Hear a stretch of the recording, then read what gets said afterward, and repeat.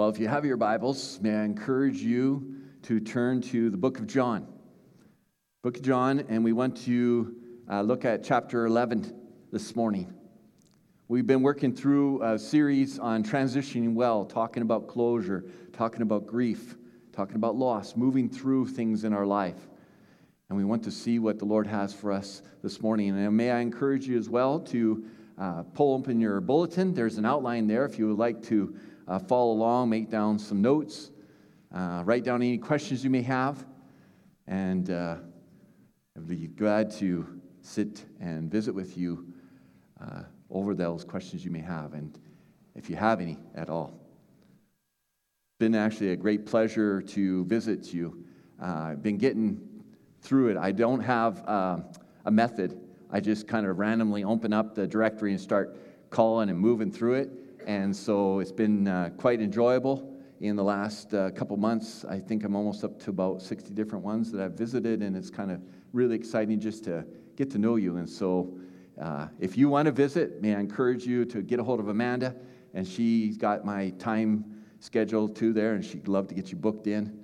But I do like visiting and getting to know you, so just remember that. Keep a note of that, if you will. So John chapter 11, and if you don't have your Bible, but if you have your phone and it's got an app on that, great, use that as well. If you're a human being, there's high probability that your heart has or even now is broken. We've all experienced it. And if you haven't, my news for you is it's going to come. It's a piercing. It's a hole. A ripping, sometimes caused by betrayal. It's disappointment. It may even be love that's been refused. Or maybe it's been taken away or violated. Hopes, dreams, expectations, they get crushed. It may have been caused by an umpteen number of different kinds of losses, leading to an inevitable grief in our life. And we're human. And although Christ is our Lord and our Savior, doesn't mean that we're saved from this kind of stuff. We go through it. And we work through it. And regardless of the details, you are left with an unpleasant feeling, like none other that you've ever experienced or you ever want to again. And that's why we lift each other up in prayer. And I would really want to encourage you to write down your prayers. You don't have to give your name, but we want to lift you up. That's what the body is for. That's what God asks us to do in His Word. And perhaps it's these times more than any other that we most wonder, does anybody know? Does anybody care? This morning, like I mentioned, we want to carry on in this series of transitioning well. And we'll be looking at Scripture for an understanding and guidance regarding our struggles with grief and all types of loss. You see, losses and grief are an inevitable part of our lives in this world that has been corrupted by sin. The real struggle is not in avoiding these times, but in learning how to understand and how to deal with them when they do come.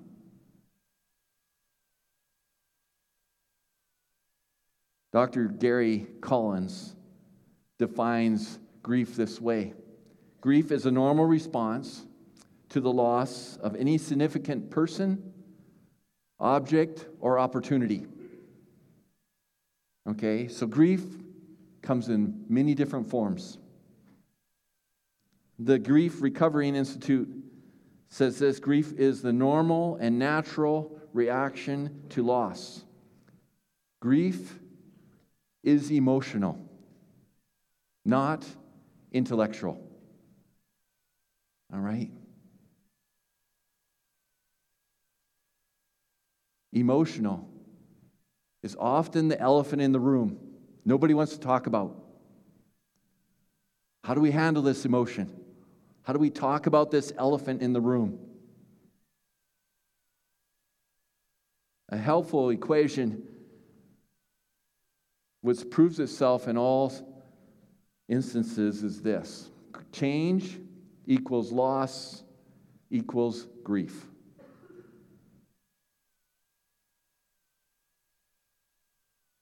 Now, most often and naturally, we connect grief with death. When a loved one passes away, when my mother passes away, we equate it with death.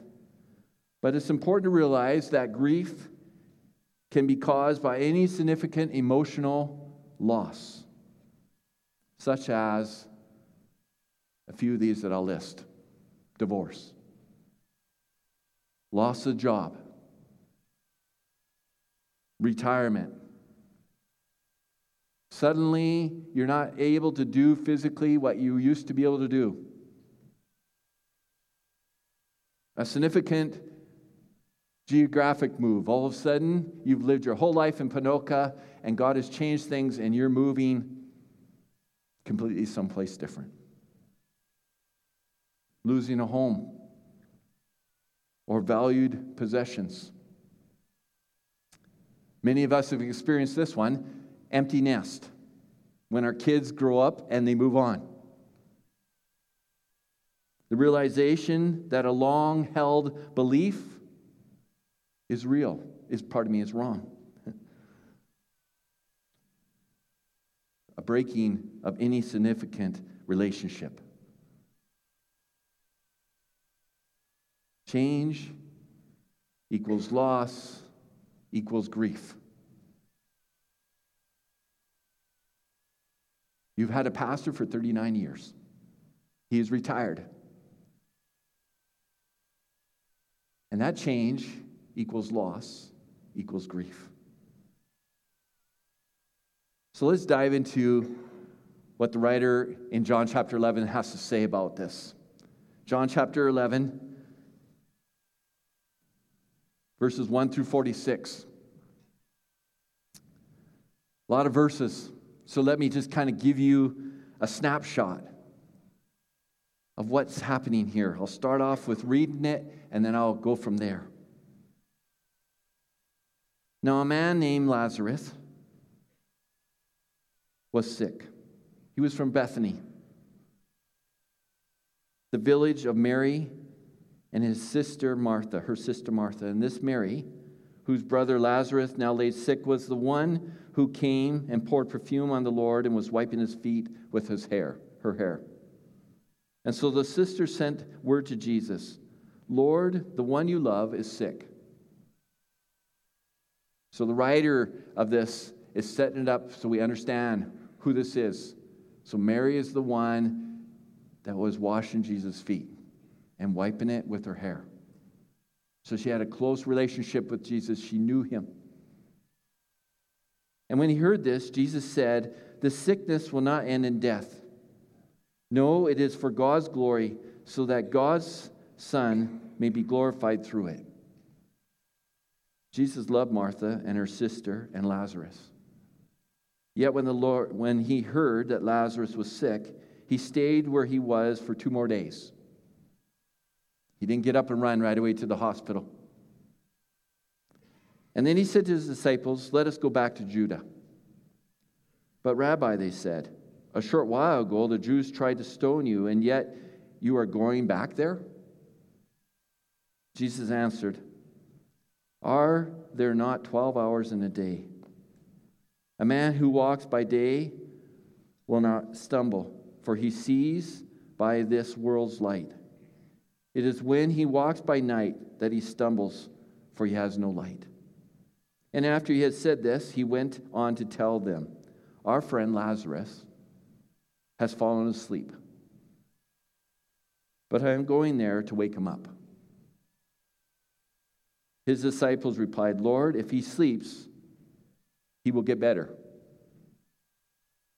Jesus had been speaking of his death, but the disciples thought he meant of natural sleep. Like, if he's sleeping, why do we got to go? And so then he told them plainly, "Lazarus is dead. And for your sake, I am glad I was not there,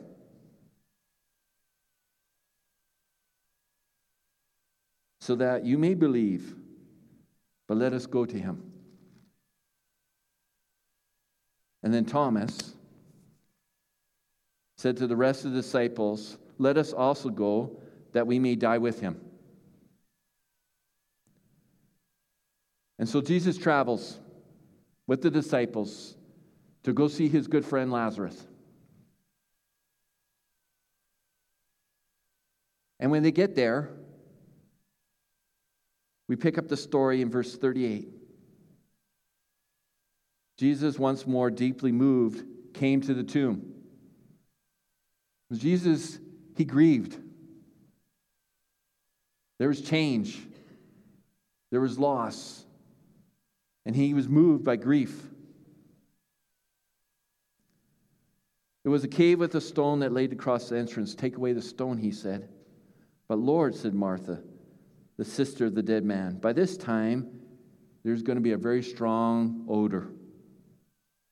For he had been there for 4 days in heat. And then Jesus said, "Did I not tell you that if you believe, you would see the glory of God?" And so they took away the stone, and then Jesus looked up and said, "Father, I thank you that you have heard me. I knew that you always heard me, but I say this for the benefit of the people standing around here, that they may believe that you have sent me." And when he had said this, Jesus called out in a loud voice, "Lazarus, come out."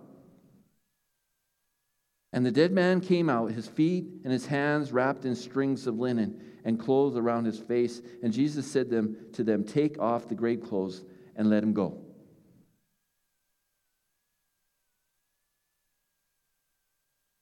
What a powerful thing.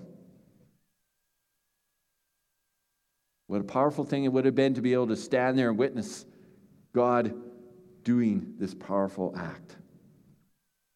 You see, too often we hear and believe that grief and loss is simply something to be accepted, endured, lived with, or even to survive from. You see, grief is typically treated as something to be gotten over with as soon as possible. Or certain things are not seen as worthy of grief.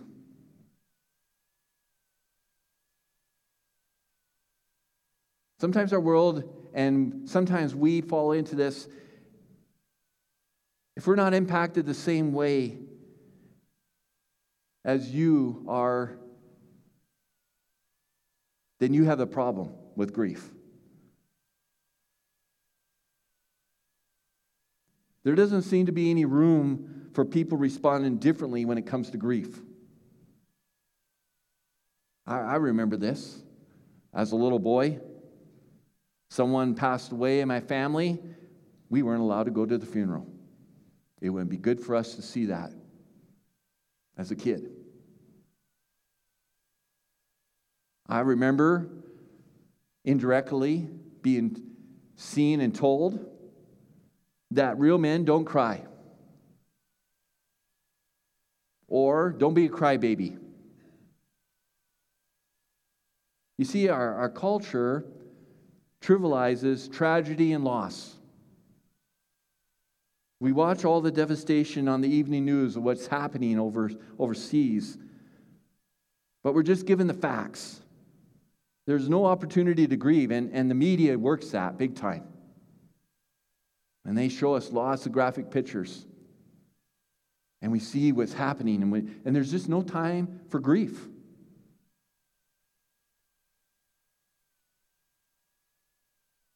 Children dying of starvation.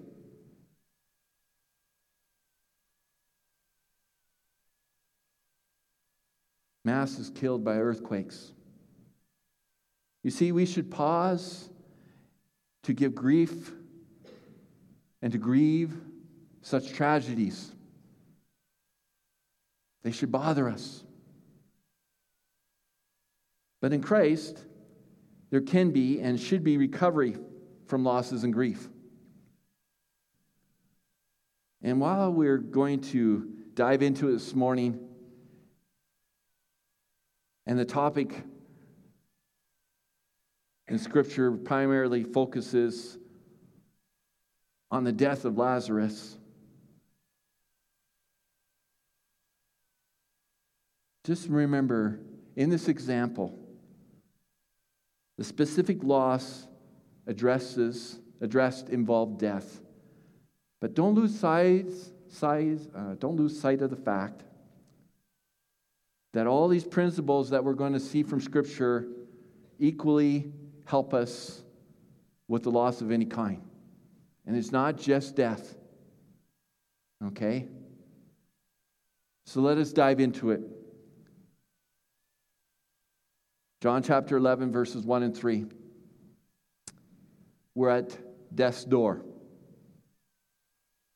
We begin this journey at the realization that a great loss is about to be experienced. And when that happens in our lives, the first thing that comes out is fear.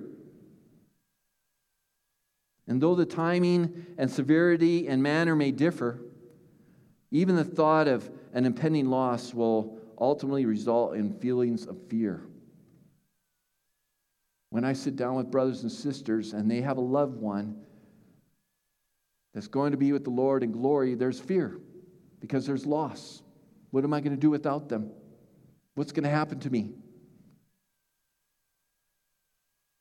Fear of the loss itself, fear of change, the fear that comes with feeling helplessness, the fear of having no control in this situation.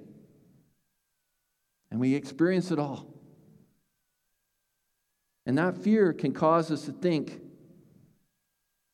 we just need to take matters in our own hand. We need to do what we know we need to do.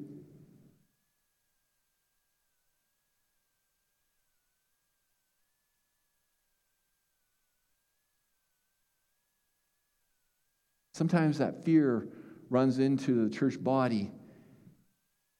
When a pastor retires, when other pastors move on, we just need to get a new pastor, and then everything will be okay. Expectations. At these times also, we quickly form expectations for what we think we can or can't be done to change things for the positives.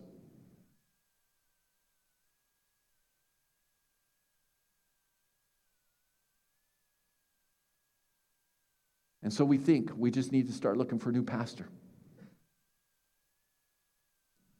Or as some of you are working through the change, we just need to wait it out for a year or more, and then Paul will be back.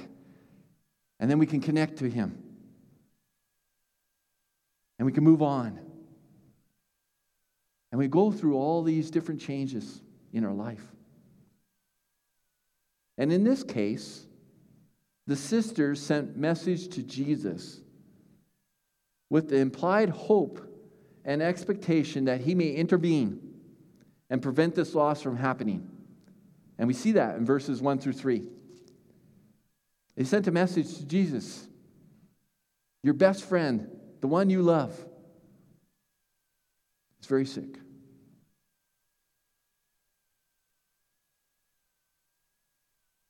The sisters, they had personally seen and experienced Jesus' power.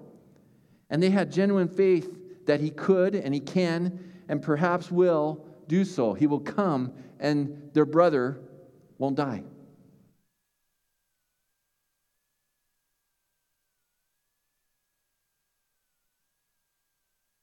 we accept the fact as children of God, and we believe that all things are possible in Christ, that He loves us deeply, and He wants the best for us.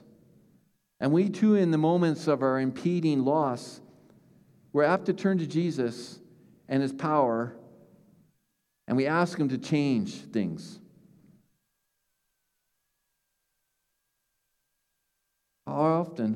We often slip and struggle in our own expectations.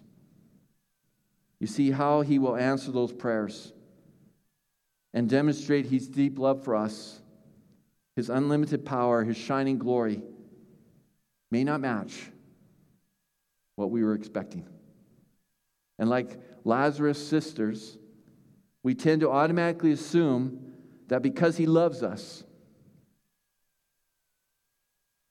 and those that He is concerned about, has the power to heal the situation, and that He will do so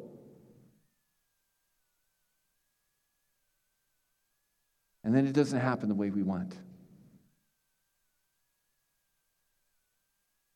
See, standing at the door of loss and impeding grief, our best and our most fruitful reaction is to reach out to Jesus. No matter how far or distant He may seem to be, we need to reach out to Him.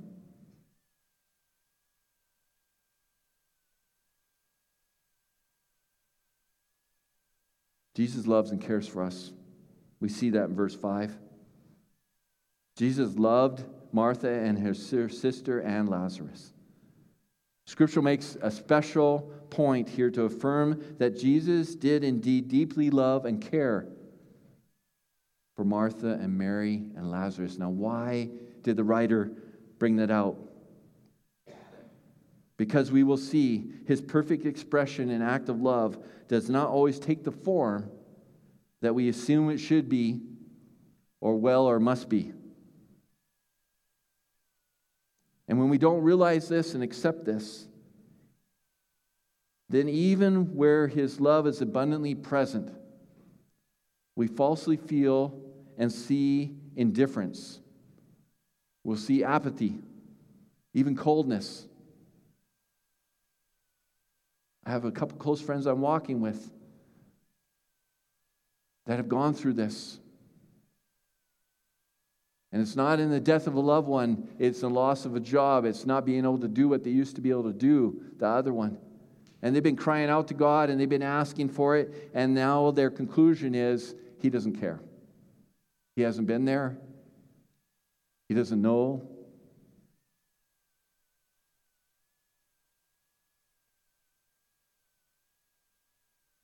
Apart from an understanding and acceptance and faith that Jesus truly loves us and that nothing can separate us from His love, it's easy to see something else. And then we get captivated and we become captive to an unrelenting fog of grief, of bitterness, of hopelessness.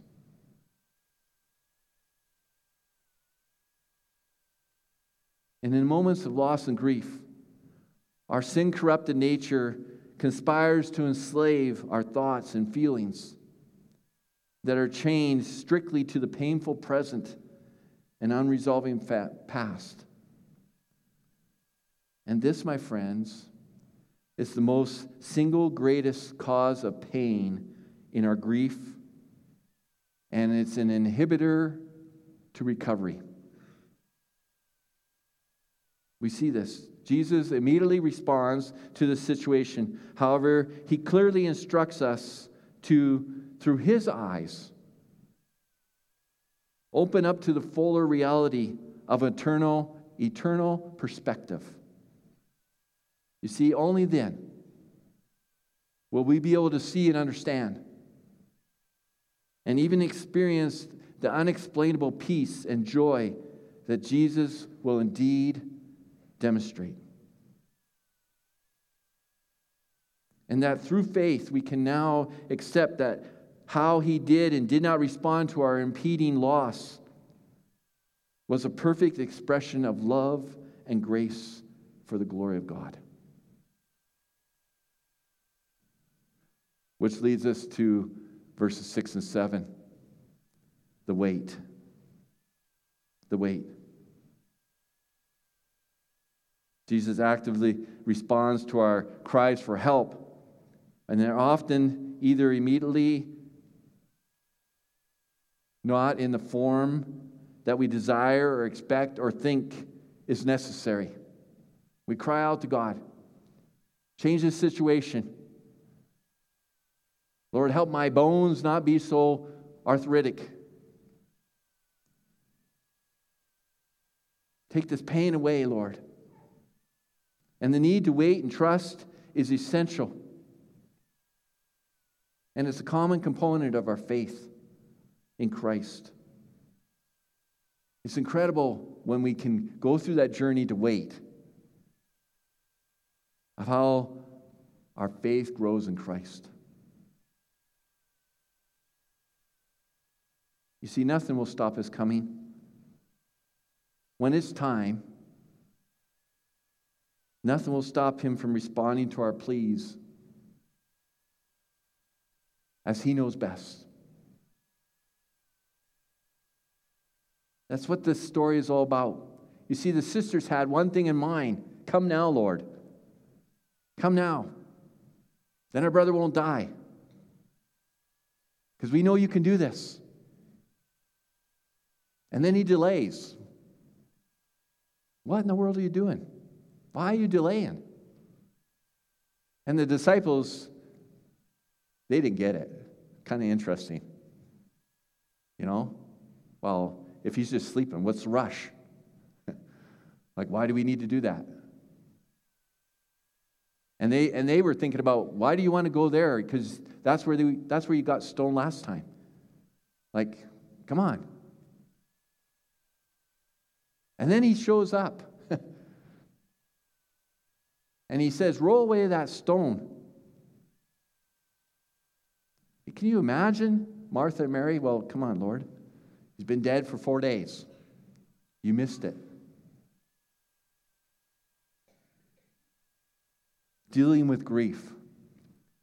Verses 17 through 39. Jesus responds to our grief and loss through a process that spans time.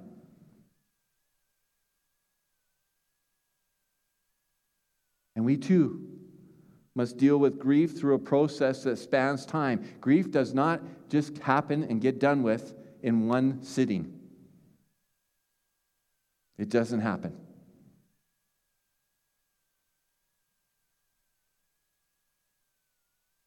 Verse 19, we need community comfort. In what may seem as an unimportant detail, Scripture makes an intentional point that we are to respond to one another's individual losses and grief through the comfort of our own presence and community. This is why we want to walk with you. This is why we want you to share with us the aches and the pains, the job losses, the hardships you're going through, the kids walking away from God. All the things you're going through, we want to walk with you.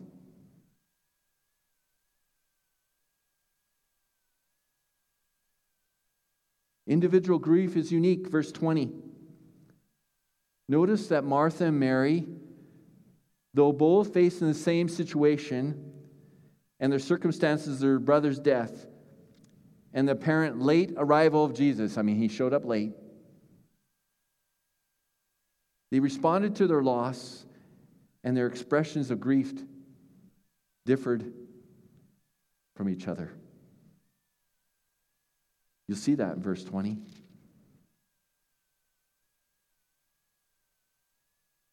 Let me just read it for you. And when Martha heard that Jesus was coming, she went out to meet him, but Mary stayed at home. You're too late, God. You showed up too late. Martha ran out there.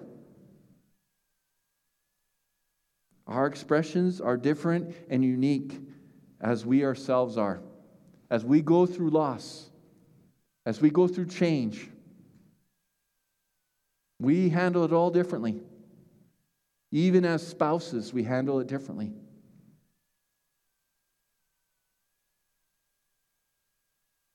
You see, loss and grief always bring us with the crossroads of faith. In moments like these,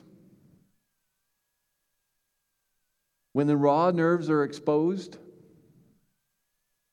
reality is unavoidable, undeniable, sometimes ugly, and our personal expectations are not met, then our faith is tested and defined. This is where the rubber hits the road. Just because we come to know Christ as our Lord and Savior, just because we become children of God, does not equal an easy life. Does not equal that we're not going to go through hard times.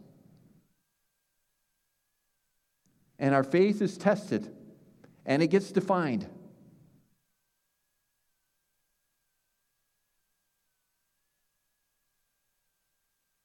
In these moments, we have only two choices regarding our faith. We can either trust Jesus completely, or we can doubt him. And as I walk with my friends, this is where they're at. They're doubting him. He's never been there for me.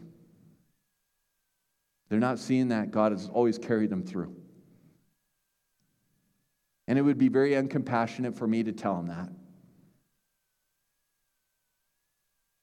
But God is there. Mary did the same thing. Martha ran out to meet him. Mary, what's the point?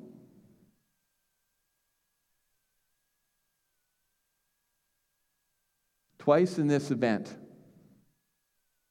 Scripture emphasizes the anger that even Jesus himself experiences when confronted with loss and grief. And we see that in verses 33 and 38. Let's look at verse 33. When Jesus saw her weeping, and the Jews had come alongside her, also weeping, he was deeply moved in spirit and troubled. And then if you go to verse 38, Jesus, once more, deeply moved, came to the tomb.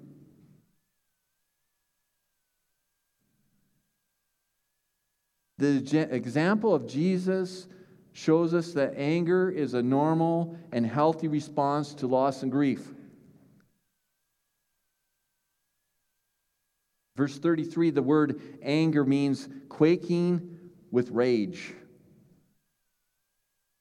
And in verse 38, a different word is used, which literally means this: to roar or to snort with anger like a lion or a bull. This is real. This is deep, heartfelt anger.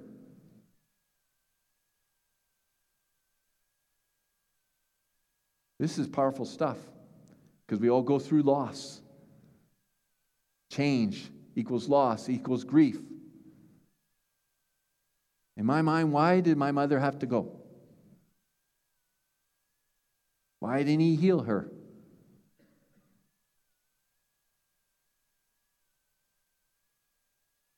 Does this mean any and all anger is appropriate or even righteous? That's not what I'm saying. Absolutely not. The issue is not if we experience anger, but rather how and why.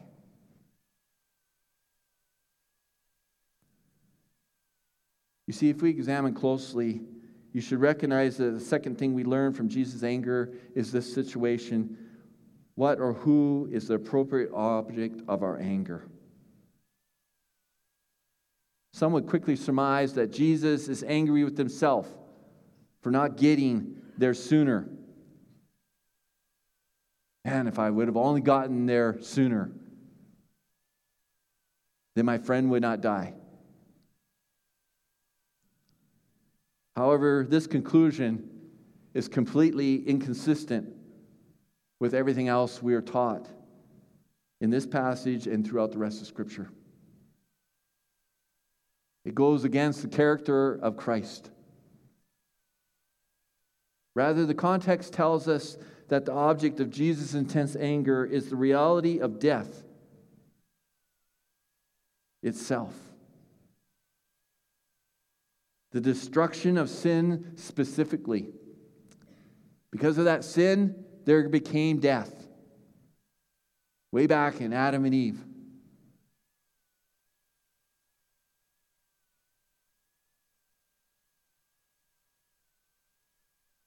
The source, you may want to write this down, the source of our loss, of our grief and suffering according to the Word of God is plain and simply the extent and the feeding of sin in our lives and the world.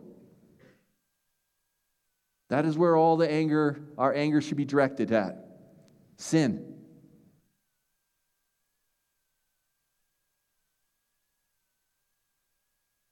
And as Jesus does, we are ultimately to express that anger by turning to the power of Christ to overcome sin and his dreadful consequences. We sang about that this morning. About turning to Christ. Verse 35 and 36, the word wept reflects a physical trembling that includes profusion of tears.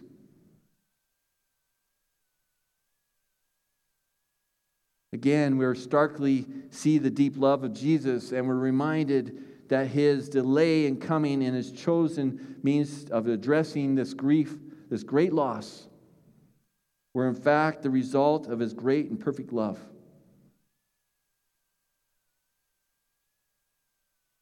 The Jews who were present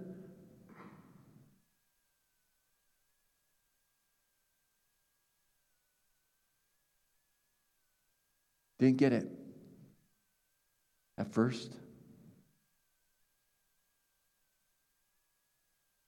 Tim Keller is a writer, pastor. He's passed away now, but a pastor of a Presbyterian church.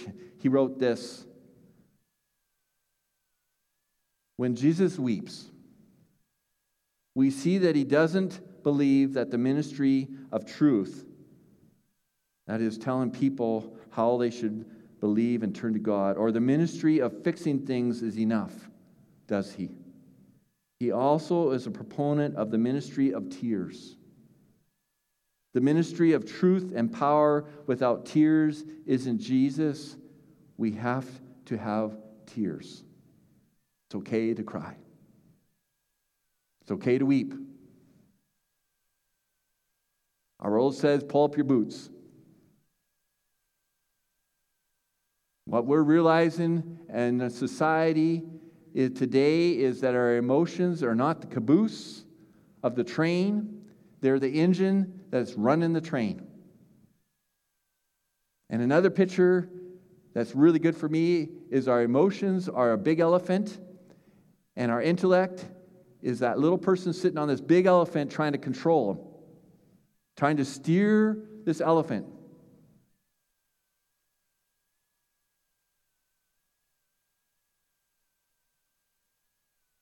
It's okay to have tears. It's okay to weep.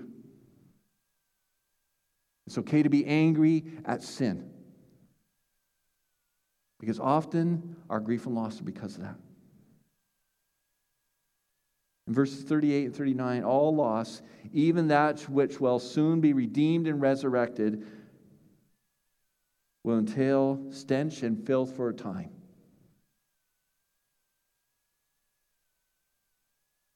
There will be stench, there will be filth. And our role is to accept this in light of God's eternal perspective.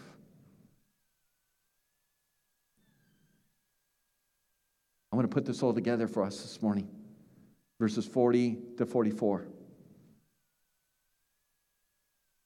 We will see that our journey through the valley of shadows ultimately comes down to how we choose to answer one and all important question. In those great moments of pain and despair, when we cry out, "Why, God, why? Where are you? Why don't you care? Are you not here?"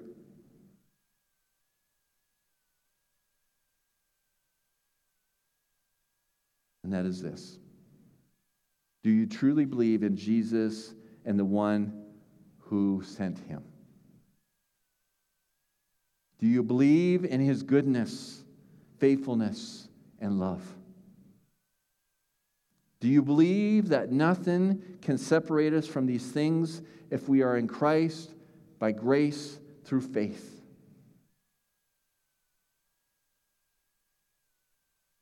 Will you trust him even when the air around you is full of stench and darkness? Another commentator that I enjoy reading, James Vernon McGee, he points this out. Martha believed in a resurrection. But listen, it makes less demand upon our faith to believe that in a future day we will receive glorified bodies than it does to rest now on the assurance that they that wait upon the Lord shall renew their strength. It's easier to believe that the Lord is coming and the dead will rise than it is to believe that tomorrow I can live for God. It's so easy to comfort people who are mourning and say, "Well, you will see your loved ones someday."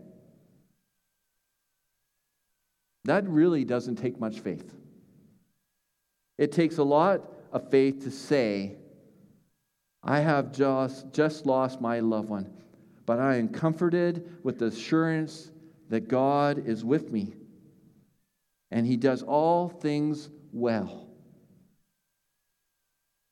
You see, although Martha knew from the Old Testament that there would be a resurrection from the dead, she didn't believe that Jesus could come for her now.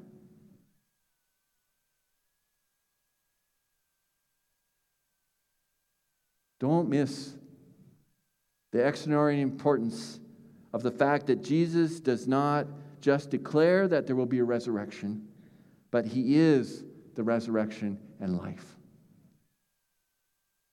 And if you have him as your Lord and Savior, you can rest in that. You can have peace in that.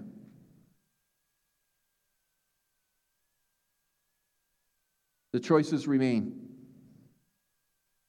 45 and 46. We too frequently face the same choice. Will we believe in Jesus in all things and live for him?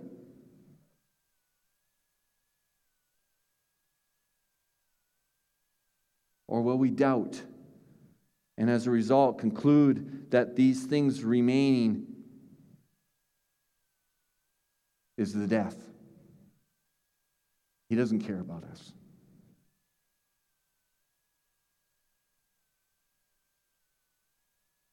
Ingrid wrote this, reflecting on the death of her husband, who was a godly man whose writings had ministered to millions. She wrote this: "It took me many years to learn that no man on this earth can satisfy the deeping longings of a woman's heart. Only one can do that. He is also the only one who can help me live with that deep hole, that deep pain in my heart. The pain is still there. He hasn't filled it up yet, but he has made a bridge over it. I can live with it now. I can stand on this bridge and reach out to others."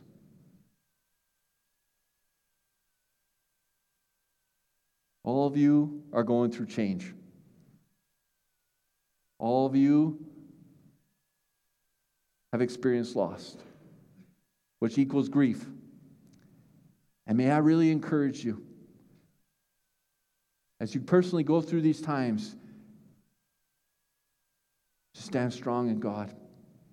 Focus your eyes on the Lord.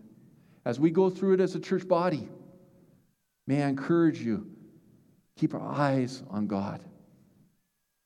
Keep our eyes on God. May we have the desire to want God's will, God's plan. When He doesn't go the speed that we think He should, let us keep our eyes on Him. Let me pray as we have the worship team come back up here this morning. Lord, just thank you. Thank you that you care for us. Thank you that you have given us this great example of how you are in control. Lord, may we just focus upon you. We cry out to you in all the different things that we're going through. Lord, may we stand strong on you. Let's just pray these things in your name. Amen.